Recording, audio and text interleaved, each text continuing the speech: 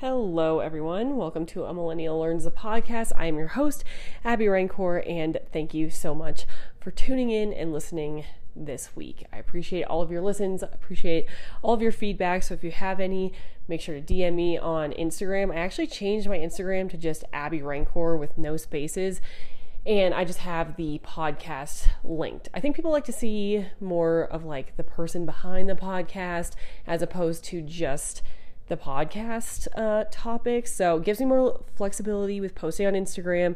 I should be a lot more active on there now. So I have a few life updates that I want to talk about before we get into this episode. The episode is pretty dark. It's about Jonestown and the Jonestown massacre, which I didn't know a ton about before I started researching, but it's interesting and everything, but it is a little dark. So fair warning there. But couple life updates. So if you've been listening, you know that I've been moving. The whole family has had a lot of moves. And the other thing that's been happening is car buying or car deals that we've all kind of been working. So my husband had a lease on a car that was pretty expensive and probably not going to last a super long time because it was a Jeep, and I think Jeeps have a lot of maintenance issues, or at least they're known to. And so he decided that he wanted to turn in his car, break the lease on it, turn it in, and buy a like smaller and kind of just downsize to maybe like a crossover type of car, because he had a Jeep Gladiator, which is the truck, which those look super goofy if you've never seen them before. It looks like just a 4-door Jeep with like a truck bed attached. They really grew on us. I ended up really liking the look, but they are super kind of goofy looking if you haven't seen them. But now we basically went to 2 different dealers, got very close to these deals on cars, which took multiple days. And usually my family buys cars very quickly. Like within the day, if we decide that we need to buy a car, we're buying a car, we're getting the deal done now. So we were like really close to this deal with one guy. He would not take off these accessories we wanted, and it was just kind of annoying. I didn't really like him. So we walked, and then we went to a different dealer.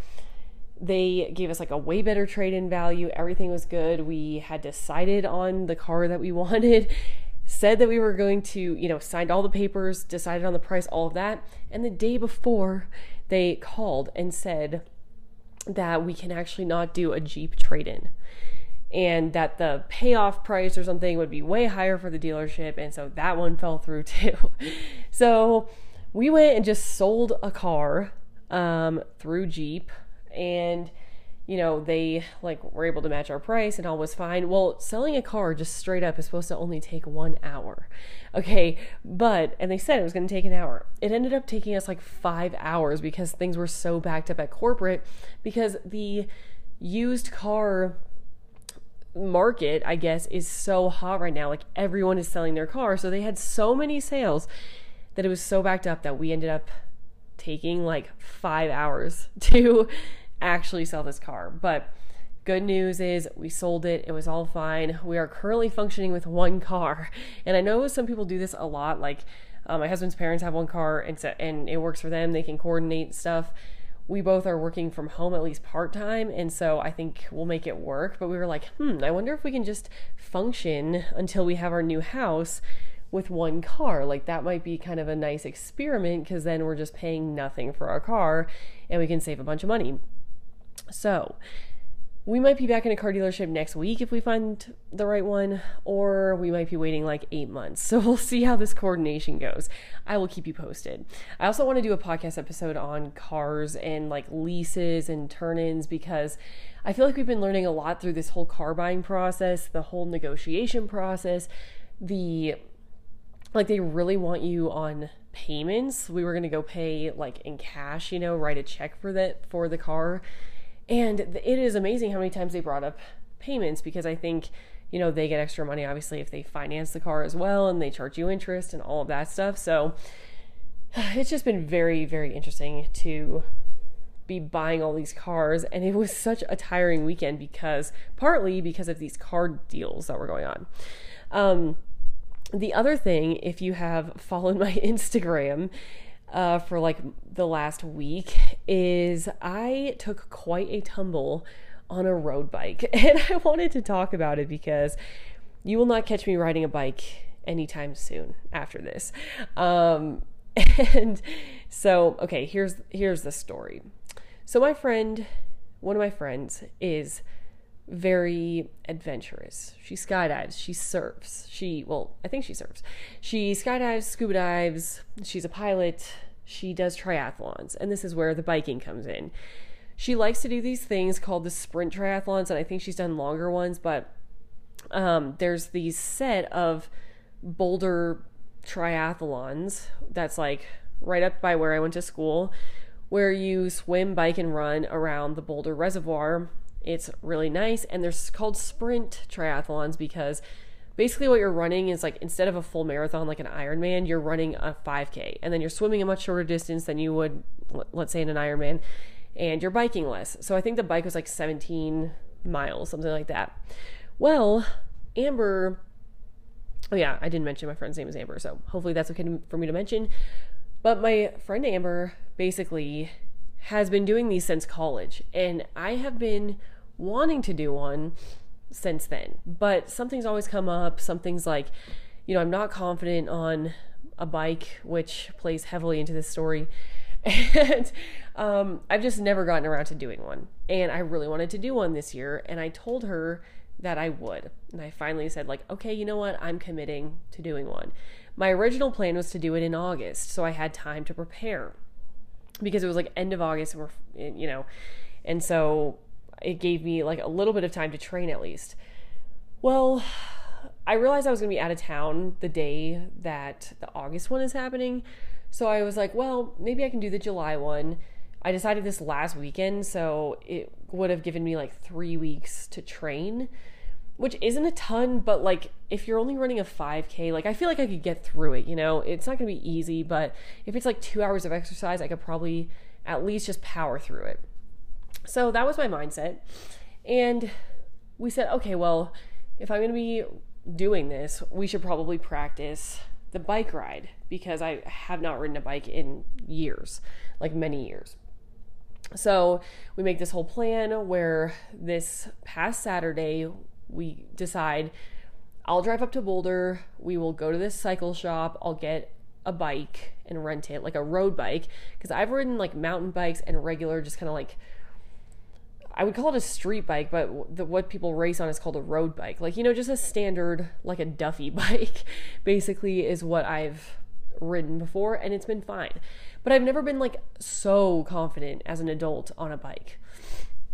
So I rent this road bike with, the one with the tiny little thin wheels, and I'm feeling good. Well, I'm not really feeling good. I should take that back. When we were at the bike shop, he asked me to get on the bike and like hold on to the counter so we could measure the seat height. And even then I was kind of wobbly, and I was like, oh geez, like that's kind of embarrassing, but you know what? I can ride a bike. So let's just get out there. We get out into this like parking lot. We unload our bikes. We park my car like a mile outside of the trail start, because we have to go into the reservoir to get to the trailhead. So we take my friend's car into the reservoir. We put my car like a mile back, and we realized that I left my water bottle by my car. So, but it's not a big deal. We have like 3 other ones. So we're like, okay, whatever. Let's just start the ride. I adjust my seat height a little bit more. I put it down, so I'm feeling more confident on the bike.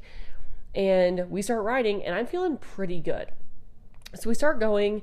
We ride like, we're riding on the street, which already makes me nervous. I'm like hyper aware and hypersensitive about riding like by cars, because I've just seen so many bikers and like news stories of bikers that have died. And so I was already kind of nervous, but we're going down mostly like straightaways, and I'm feeling pretty good. Other than my butt on the seat is really hurting, but I was like, whatever, that I can push through. So we're like maybe a mile in, I would think. I'm not that good of a judge of distance, but basically my car, there's a split off, and my car is on the left split off. And I think, because Amber had me set the pace, since I'm new at it, she didn't want to like push me past my limit, so I'm setting the pace. I heard her say like, oh, your water bottle is on the left. I'm thinking like, oh, cool. good to know. Like, I knew my water bottle was on the left, but I thought that was like, she was just pointing it out to me. We didn't need to grab it. We would just grab it on the way back. And that the actual trail was to the right. So I started veering off to the right. I see her going to the left, because turns out that's the way the trail went. She wasn't just telling me that my water bottle was there. She was saying, like, we should go left. And so I was like, okay. So I'm veering off, she's veering off. And I'm like, I go down the road a little bit, thinking that there might be like a way to cross over to the other road where she is. I soon realize there's not. So I need to turn around and go back and meet her. We're like 20 feet apart at this point. Like, it's a very narrow fork. But I can't see her because there's like a few bushes and a few trees, and there ends up being this school building. I think it's a school building or a church or something. So I even had the thought to stop the bike, turn it around, like pick it up, physically pick it up, turn it around, and then start riding again to go back, because I've always not been good at turns on a bike. But I was like, you know what? This road seems kind of wide, and let's just try making a sharp turn here. Like, what could go wrong? Okay, so I start making the turn. I'm like halfway through the turn, I'm realizing like this is not turning fast enough. And I am like, okay, I'm trying to turn. It's not turning fast enough. We're on a road, so there's like a curb on either side of the road. I basically realize that I'm about to run into this curb. And so I try to slam my brake, which is different than any other brake that I have, used, like any other bike that I've ridden before. I try to slam the brake, but it's the back brake, which apparently is like a softer brake. I'm not sure if my hand missed, or I just didn't squeeze it hard enough, or I should have squeezed the front brake. But either way, I did not stop in time. My bike hit the curb, and I fell off the bike, which wouldn't have really been that big of a deal, except I fell into one very large bush that was basically like the kind of bush that has like, it's like a pine tree. It has like very, very sharp and very, very solid sticks. It's not like one of those bushes you can just fall into and like the whole thing collapses. This is like, I collapsed. Like, I bounced off the bush because it had such like strong roots, I guess, or branches. Anyway, I fall like straight kind of over to the right side, hit the curb, fall over to the right, go straight into the bush, and kind of get bounced off the bush. And I'm sitting on the curb, like I'm kind of laying on the curb after this fall. And I was like, oh my God. My first thought was like, oh my God, that was so embarrassing. Like, nothing really hurt that bad, just like a few little scratches and stuff. I stand up. I was like, oh, that is so embarrassing. I immediately try to like pick up the bike and walk over to Amber and just be like, oh my gosh, I can't believe I fell.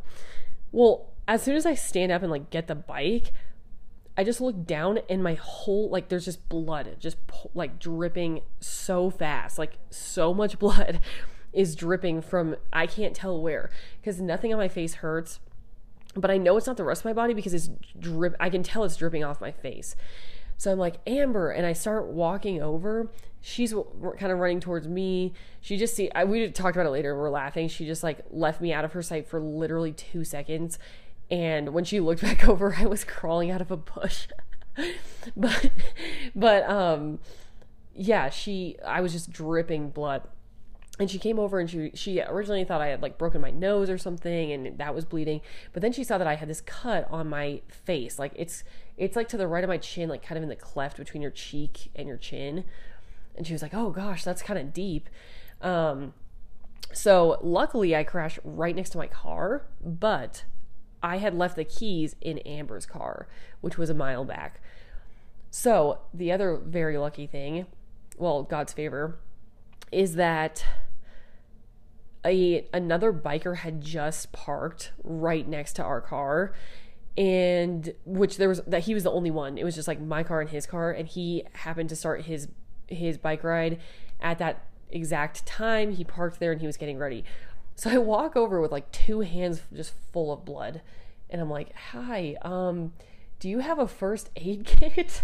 And Amber's like, I'm gonna go back to the car and get your keys and all this stuff, because it's really a quick bike ride. So she helps me get all settled. It's kind of stops bleeding, but this guy is helping me. He's like, he gives me like this soapy rag. I'm wiping off my face. I just have blood everywhere. Like my whole shirt is bloody. My hands are bloody. Everything's bloody, but I wipe off some of my face, and then he helps put this gigantic Band-Aid on my face. So that was all fine. He left for his ride. I'm just covered in blood on the side of the road, and I called my parents, and I was like, oh, yep, I immediately fell into a bush. That sucks. But I thought for a while that it would be fine to just like go to Walgreens and maybe super glue it together, or like put the butterfly stitch sort of thing. That did not turn out to be that fine. Like everyone who saw it ended up going, oh man, that looks deep. Like the first aid guy, my friend did, and then eventually the people at urgent care did. So, yeah, we ended up, like, I almost passed out because of the thought of the cut on my face. Like I was kind of a mess. The other thing that I can't explain how it happened. When I looked down, there was not only a bunch of blood on my shirt, but there was bird poop too. And I was like, really? How did this happen? How did I not only cut my face open, but also get pooped on at the same time? Like, it was not my day. But anyway, we eventually decided to go to urgent care. They rinsed it out. It was all fine. Things happen. But I was recounting to my friend, like, this is really my first injury, which is good, but also like a little sad, because I realized it was kind of because I don't do that many adventurous things. But yeah, the bike riding is going to be a no from me. I am no longer going to compete in the triathlon. I was going to do the duathlon, but my knee got cut up pretty bad. And so I don't think I can swim and train in time to do that. So I might just pass and go cheer Amber on, and she can do the triathlon without me. But I'm just so thankful that did not happen in a race with like a bunch of other people. There's no way I should have signed up for this. I have to go try to change my registration now because it was just so bad. And then I had to return the bike to the bike shop, and they were flabbergasted that I had just spent like 2 or 3 hours, probably like 2 hours in the urgent care with face stitches. Like, I'm sure they've seen a lot, but it was kind of embarrassing to go back in the bike shop. But anyway, I'm all fine. 5 stitches later on my face, it was all good. I have quite the story to tell now. So that is my story. That was my weekend. And then yesterday we just spent the day like relaxing and stuff, and my wounds are feeling much, much better today. So they say, interestingly enough, they say that face stitches only have to be in for a week, because part of the reason why your face bleeds so much is because it's so vascular, but that's also part of the reason why it heals so quickly. So I should hopefully not have too noticeable of a scar, and I should be able to take these out in a week with no issue. So that's good. And it was just quite the day. I was like excited to get back on my fitness game and take this great bike ride and all this stuff and try something new. And turns out it only lasted 10 minutes. I fell. We spent 2 hours in an urgent care, and then we went and ate anyway. So, but the people at the urgent care were great, and I am all good now, but I will not be riding a bike anytime soon. So let's get into the episode. This one is not going to be such a funny story as me crashing into a bush. It is kind of depressing. So let's get into Jonestown. Okay, so I want to go over a little bit about what I knew about Jonestown before I researched this, because this was kind of a random thing. I've had this on my podcast research list for actually a really long time, because I knew it was like about, quote, drinking the Kool-Aid. Like when people say, oh, don't drink the Kool-Aid. I knew vaguely that was a reference to Jonestown, and that people had drank like Kool-Aid mixed with poison and died. And I also kind of knew that they were a cult, but like really nothing about the cult. So I knew no surrounding details other than a bunch of people drank Kool-Aid one time and died. I thought it was in America. Turns out it was not. So let's recap what was happening. I'm going to start with the leader of this cult and his like childhood, and then where he created the cult, basically. So in 1931, on May 13th, in Indiana, Jim Jones was born. He turns out to be the leader of this cult. So his dad was an alcoholic and worked as a mystic fortune teller, which probably didn't set him up for great success. People can overcome that, but yeah, it sounded like he had a pretty hard childhood. He was always this guy described as really, really weird. He liked to kill animals. He would like hold funerals for small animals. He stabbed a cat with a knife one time and killed it. He was obsessed with Hitler, obsessed with death. Like, this is nerve-wracking, I guess. I mean, I know that his childhood wasn't good, so maybe that propelled him into this, but it always seems like really nerve-wracking to actually have kids. Like, I feel like 99% of kids turn out okay, but like, this kid was killing cats with knives just for fun and was obsessed with death. Like, I feel like his parents must not have been paying attention. I mean, we know his dad was an alcoholic, so that kind of makes sense that there was no one paying attention to him. But those are very concerning signs as an adult. Like, there is a stereotype, I feel like, of kids who like to kill animals or like torture animals, being serial killers. And this is like definitely very stereotypical. So, I feel like there were many, many warning signs that he was not the best guy. Because some people thought later, and I'll show you how this all kind of works, but basically there was a lot of people who didn't know about his childhood, but thought that he just had like a kind of a random and very quick turn to evil when he ended up killing these people. But if you trace it back, like it was a pretty long issue that I think he disguised for a long time. So anyway, he was obsessed with Hitler, Marx. So this is like his crew that he really was obsessed with. Hitler, Marx, Stalin, all three of those kind of go together, but then Gandhi. So he was very interested in religion and how religion affected people. The other thing was he was an outcast to society. They described him as kind of a loner and an outcast. So he always he cared about desegregation, and he always was working towards desegregation in his life. He, from a very early age, wanted to hang out with people of other races, and even in the face of opposition, like from his dad, he would do that. So he got married at 18 and got a degree in secondary education. So he was an educated guy. In 1951, he started attending meetings of the Communist Party. So he was very infatuated with communism and how to like have this utopian society. And he thought the way to do that was socialism or communism. He really wanted the US to become communist and thought that because of his fascination with religion, he thought that the best way to turn the country communist was to infiltrate the church. Which is kind of interesting because I feel like back then in the 50s, so many people went to church. They were so invested that's actually probably, he was probably onto something. Like, if you can infiltrate the church with these ideas, then you can get a long way. I feel like a lot of people are doing that now with like the progressive agenda. And I'm not talking about just like, I know a lot of Christians who are just kind of standard like Democrats and, I guess difference of opinion. But there are, at least on TikTok, and I've mentioned this before, there's like a rise of ultra progressive pastors.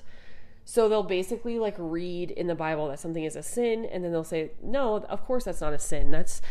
He didn't say that. And they, I feel like are just political activists that are like, well, let's get people to vote liberal through church. Which church should not be that place. I mean, it also shouldn't be a place that's just like, hey, let's get people to vote Republican here. But it should be, based in the Bible, and then your actions flow from what the Bible tells you to do, not, hey, these are my ideas, let's make the church vote this way.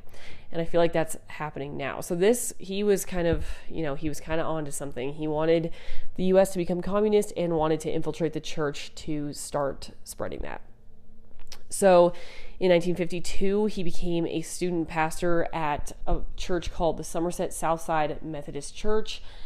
And while he was there, he really saw that all these rich people who went to his church were very attracted to faith healings and these kind of big shows and acts and stuff.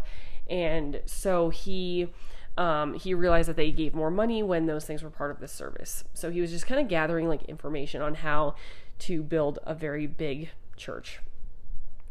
In 1956, he launched his own church, and he went through a few names, but he settled on, after, many iterations, they called it the People's Temple Christian Church Full Gospel, which is quite the mouthful, but most people just called it the People's Temple. It was open to all races in a time of segregation, which made it very kind of revolutionary and drew a lot of criticism. So like a lot of people would harass him. They like threw a dead cat in front of his house. They painted like a swastika sign like on the church. So he faced a lot of backlash for desegregation. So like one of the good things he did was encourage desegregation. But he started growing in popularity as more people got on board with desegregation. They eventually had like many different branches of the church and many different locations that were all under the like umbrella of People's Temple, but different kind of campuses. He was then appointed he was appointed as the director of Human Rights Commission by the Democratic Mayor Charles Boswell, and he continued to grow in popularity, all of that. The church was booming basically. So, like I mentioned, he was a major desegregation activist. Throughout his church run when he was the pastor there, he worked very closely with communities to desegregate things. So he would participate in protests in restaurants, hospitals, any public area, and call to desegregate. And he was responsible for desegregating quite a few hospital wards, it sounds like, and restaurants and things like that. So, he and his wife then adopted 3 kids. They were partially of Korean descent, and he was famous for calling them the Rainbow Family because it was very uncommon to have basically 2 white parents and 3 non-white kids, or at least not fully white kids. So he was obsessed with desegregation, religion, and death, which is an odd set of interests. He briefly went to Brazil when the church was still up and running, and he wanted to observe the slums, the people, and explore the religions down in Brazil. But he eventually moved that back to Indiana. But then once the temple had gotten big enough, basically, they ended up moving it to California, and that's where there were multiple branches in different cities. So there was some in Los Angeles, some in San Francisco, and a couple other cities in California. So then, because it was so, basically the church's tenets were things not only desegregation, which is a good thing, but it was very communist focused. So he thought he didn't like other communists because they outwardly presented themselves as communists, and that had a very bad rep in the United States. So what he did with the infiltrating of the church thing is be very quiet about his communism other than in the church. So the church was essentially communist. He would take not even the Bible, it was just his own kind of church, I guess, and he would just talk about this utopia and communism and socialism. He wanted basically the perfect socialist economy or group where everyone would just get along and everyone share their food and all that stuff. So he really was a fan of communism.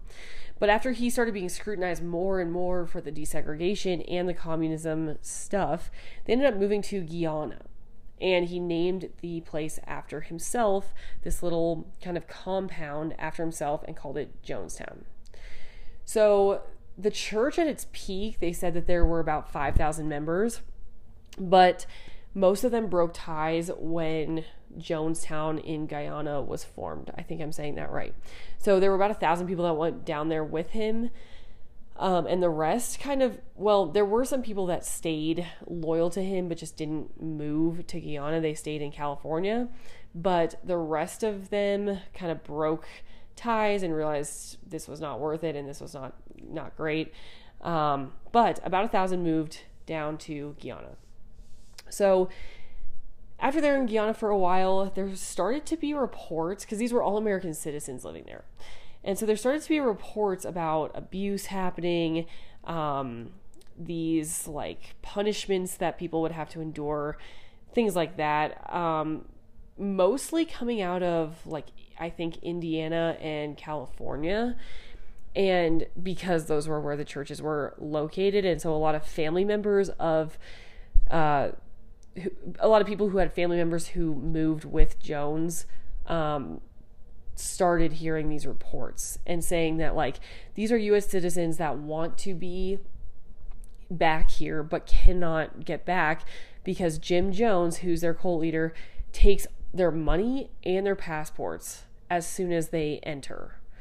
So they're under complete control. They can't leave even though they want to. So these reports slowly started coming out of Jonestown, but it didn't seem to get much traction other than with, let's see what this name was, Leo Ryan. So Leo Ryan is a congressman, and he started hearing from his constituents that that there were these punishments and abuses and all of this happening, to the family members of his constituents in Guyana. And he was a very active, congressman. If there were these crazy stories of things, he would go and see it for himself. He had done it multiple times. And so so I just looked it up. Leo Ryan is from California. So most of these reports were coming out of California. So he decided that he was going to go look and take this detail with him, his entourage, and go look at Jonestown and make sure that, and basically see if it was true, see if there were Americans being trapped or forced against their will, or if they wanted to be there, because there were, the reports were mixed. So, let's see. So Congressman Leo came down to see for himself, and they threw him a big party. They were welcoming him with open arms, and everything looked amazing. They had this great dinner. Everyone seemed pretty open and welcoming and all of this. And he was like, well, I guess the reports aren't true. They love it here and they want to stay. I don't think there's any problem. But then eventually one of the people staying there, one of the residents of Jonestown, slipped someone in his entourage a note that said it's true, we need help, we can't get out, I need to leave and get back to America. And so basically they were like, oh shoot, it's true. And as soon as that one person handed him the note, word kind of got out where more and more people were like, I need to leave too, I want to leave too. So it spread quietly but quickly through Jonestown that people wanted to leave. And so Leo Ryan and his detail were like, okay, we need to get multiple planes out here quickly, very quickly, so we can get as many people who want to leave out as we can. So they go back to the airstrip. They are waiting for these planes. They call another, an extra one to try to get people out. They're waiting for these planes.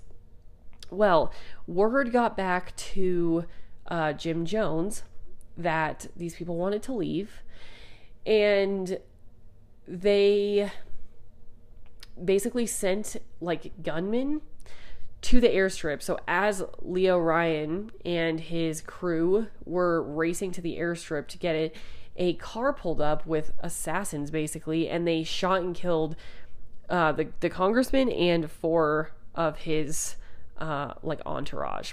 Now, one of his assistants survived, and I read her story, and it was crazy.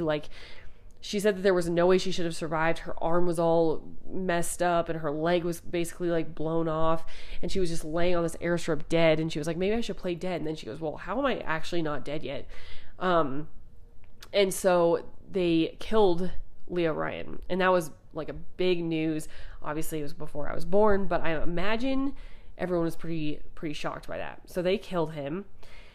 And then word got back to Jim Jones, the leader of this cult, that they had that the governor had been killed and that it had escalated and all of that. And so he told everyone that, okay, since the governor has been killed, now this is going to going back and reach America, and they're going to come attack you, and they're going to capture you, and they're going to kill you, whatever. This is no way to live. Basically like a thing, like once the real enemy comes and this attack actually happens, life is not going to be worth living as we know it, and so we all need to commit suicide now.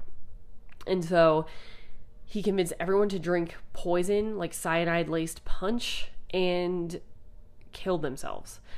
He ordered adults to feed the kids first, like babies and kids, and then work your way up basically to the elderly. And so there's some people are skeptical that everyone did drink the Kool-Aid, quote unquote. They do think that they had some people standing guard, like if someone didn't drink it or didn't didn't drink it, they would shoot them or inject them with it. But there is some debate about whether some people just injected themselves with it instead of drinking it. So I don't know. But the point is 909, I think, people died in Guyana that day because they all drank the Kool-Aid.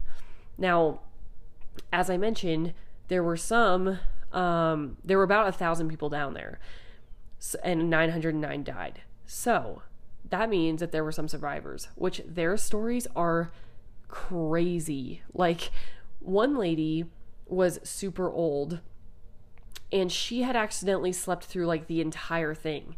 Like, I think she slept for an extended period of time. I think it was like way over 12 hours. And she slept through the whole thing. When she woke up, like, her whole community was dead. Another guy was asked to run to an embassy and like deliver them this package. And so he was asked to run an errand, and then that's why he missed it. So he came back and everyone had died. So there's just like these crazy stories of people who survived, but it's so sad because they literally lost everything. Like, most people didn't just move there by themselves. They moved there with, their aunts, uncles, like cousins, sons, daughters, spouses. So it wasn't, most people weren't just single. They were like huge families that moved there, because I think people, kind of got sucked into the People's Temple as a family.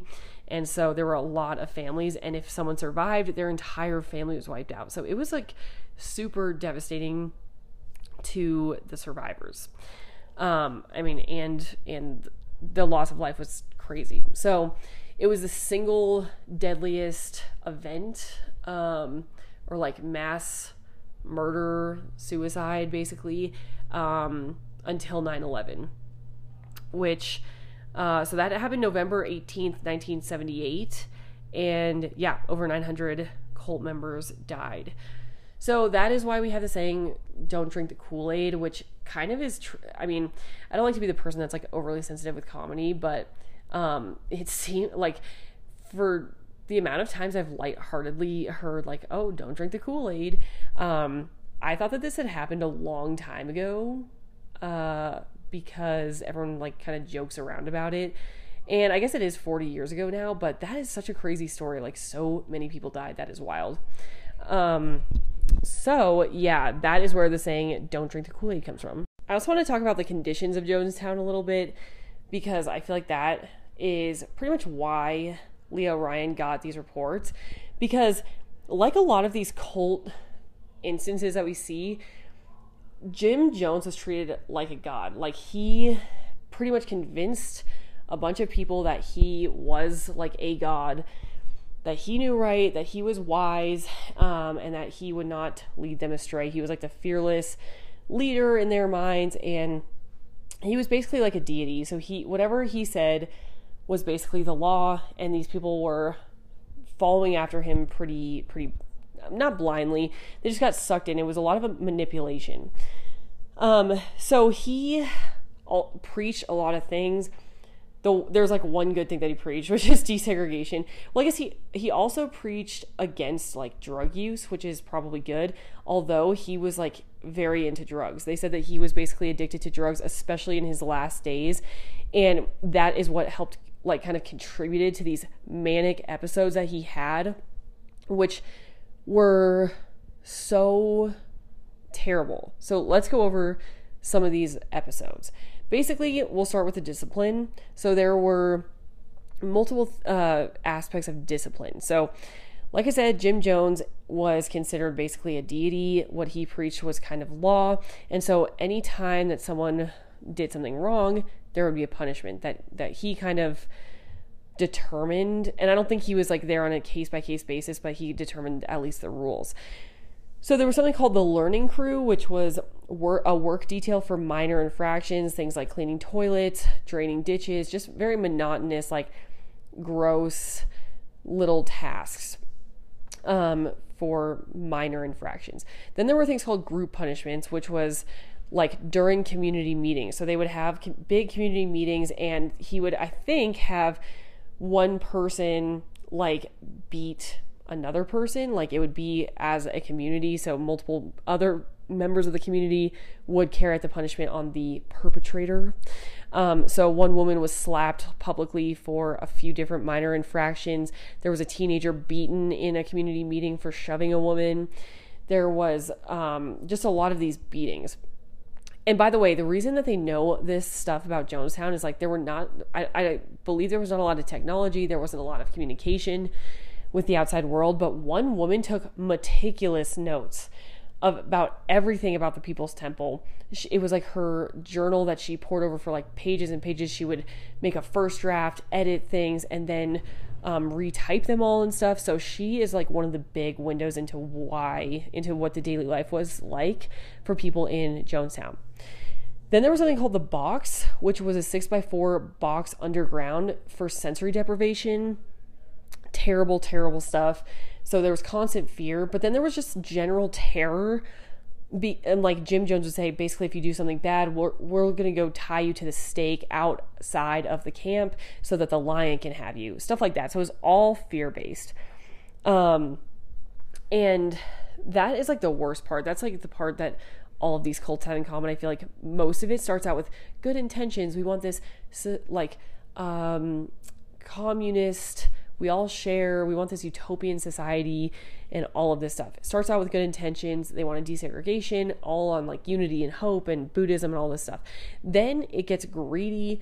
Like people get greedy, he seemed evil kind of from the very beginning with his like childhood and his obsession with death. So maybe his colors were just showing more, but it turned south very badly. The other part of this general terror thing that I think is important to hit on is they used to do suicide practice runs. So he would always say that like that Jonestown was under attack. He would always have like these fake claims that they were being attacked and all this stuff, but then say, oh, like they warded it off and it's all fine. But they did have a rehearsal run of this suicide kind of mission, I guess you would call it, where he called these things called white nights. And these apparently got more frequent as he was on more drugs and addicted to drugs and going through these manic episodes. But whenever he would call a white night, that meant like emergency meeting. So it would be at night, he would sound the alarm or whatever and say, white night, and have everyone join together in a meeting. And on one of these white nights, they were always like saying that someone was attacking, and it would be resolved in a variety of ways. But one particular white night before the actual suicide night, he said the exact same thing as when it actually happened. He said basically like they're under attack, they're actually coming this time, they're gonna murder you or keep you in a jail cell or treat you so terribly that it's not going to be worth living, and so you should just kill yourselves now, drink this punch, and it's going to kill you. So a bunch of people did, but the punch was not laced with anything, as was his plan, and so they didn't die. And he said, oh, well, now I know that you're loyal to me, thanks, and everyone went back home. So that's the kind of manipulation that's happening there, is like, oh, you did this to prove your loyalty to me, and so now I know that you care. They had already heard that once, they had already done that once, and so I'm not convinced that they actually knew that they were legitimately drinking poison, like punch, the first or the second time, because they had already done it and it was not poison. So I bet a decent amount of them didn't think that they were actually going to die. They just thought it was like basically a loyalty test. So anyway, that is obviously not a fun story. It's crazy and super tragic that many people died all at once for something so senseless. Like, it wasn't like this People's Temple really did that much good, other than in the very beginning desegregating some stuff. But it turned bad so quickly. It turned so manipulative, so abusive, and these people died just so senselessly. And so I feel, I mean, I don't know, this is kind of a typical cult thing. Not everyone dies in a cult all the time, but the mistreatment, the punishments, the thinking that the cult leader is like essentially God, it all kind of lines up with other cult examples that we've seen. And it's just so important to not be manipulated, I guess, but I don't know how, because it seems like these cult leaders are always so charming and enchanting and really have a good message, and then it turns like it goes sideways pretty quick. So that is the Jonestown massacre, and I've been curious about this for so long, so I'm glad I finally actually took the time to go research it. And hopefully by learning about some of these cult things, you know, people can be more aware to not fall into that trap. Some people like trivialize this cult or Jonestown as like, they kind of make fun of the people because they're like, who would drink suicide? Like, who would drink punch and kill themselves just because like a guy told them to? And I think that's such a simplistic way to look at this, because clearly it was years and years and years of manipulation. They were getting a community out of this group. They were getting acceptance. They were getting, like, maybe this was like the socially outcast. They were getting, you know, food and shelter and stuff like that. So with enough, it doesn't take that much to manipulate people to doing some crazy stuff. And so I think that's important to take note of, because some people just like blatantly are like, I would never fall into that, and these people are stupid. But I don't think it's that simple. I think people are manipulative sometimes and have bad intentions. He was obsessed with death, and I'm pretty sure this was the plan kind of the entire time, to eventually go and like kill all of his followers. So very sad, but now I know what that is, and hopefully not a lot of stuff like this happens in the future with cults and things. I usually don't like true crime or anything, but cults kind of fascinate me because of how people follow like a leader and what they find in a cult before it goes sideways. It's kind of interesting. So anyway, that is all for this week's episode. Thank you so much for tuning in. Thank you for listening to my bike ride story. And please, like, I'm really hoping the next week is way more relaxed than this week, because it's just moving, car buying, you know, biking, and we've had quite the couple weeks. So I'm hope everyone's having a good couple weeks, and make sure to go follow me on Instagram, subscribe to this podcast so you can hear all of my new episodes that come out. The Instagram is at Abby Rancor, and I would appreciate a DM or a review on Apple Podcasts to tell me how you like the episode. A 5-star really helps the algorithm to show us to more people. So thank you so much for listening. I will see you on Thursday for our Bible episode. Bye, everyone.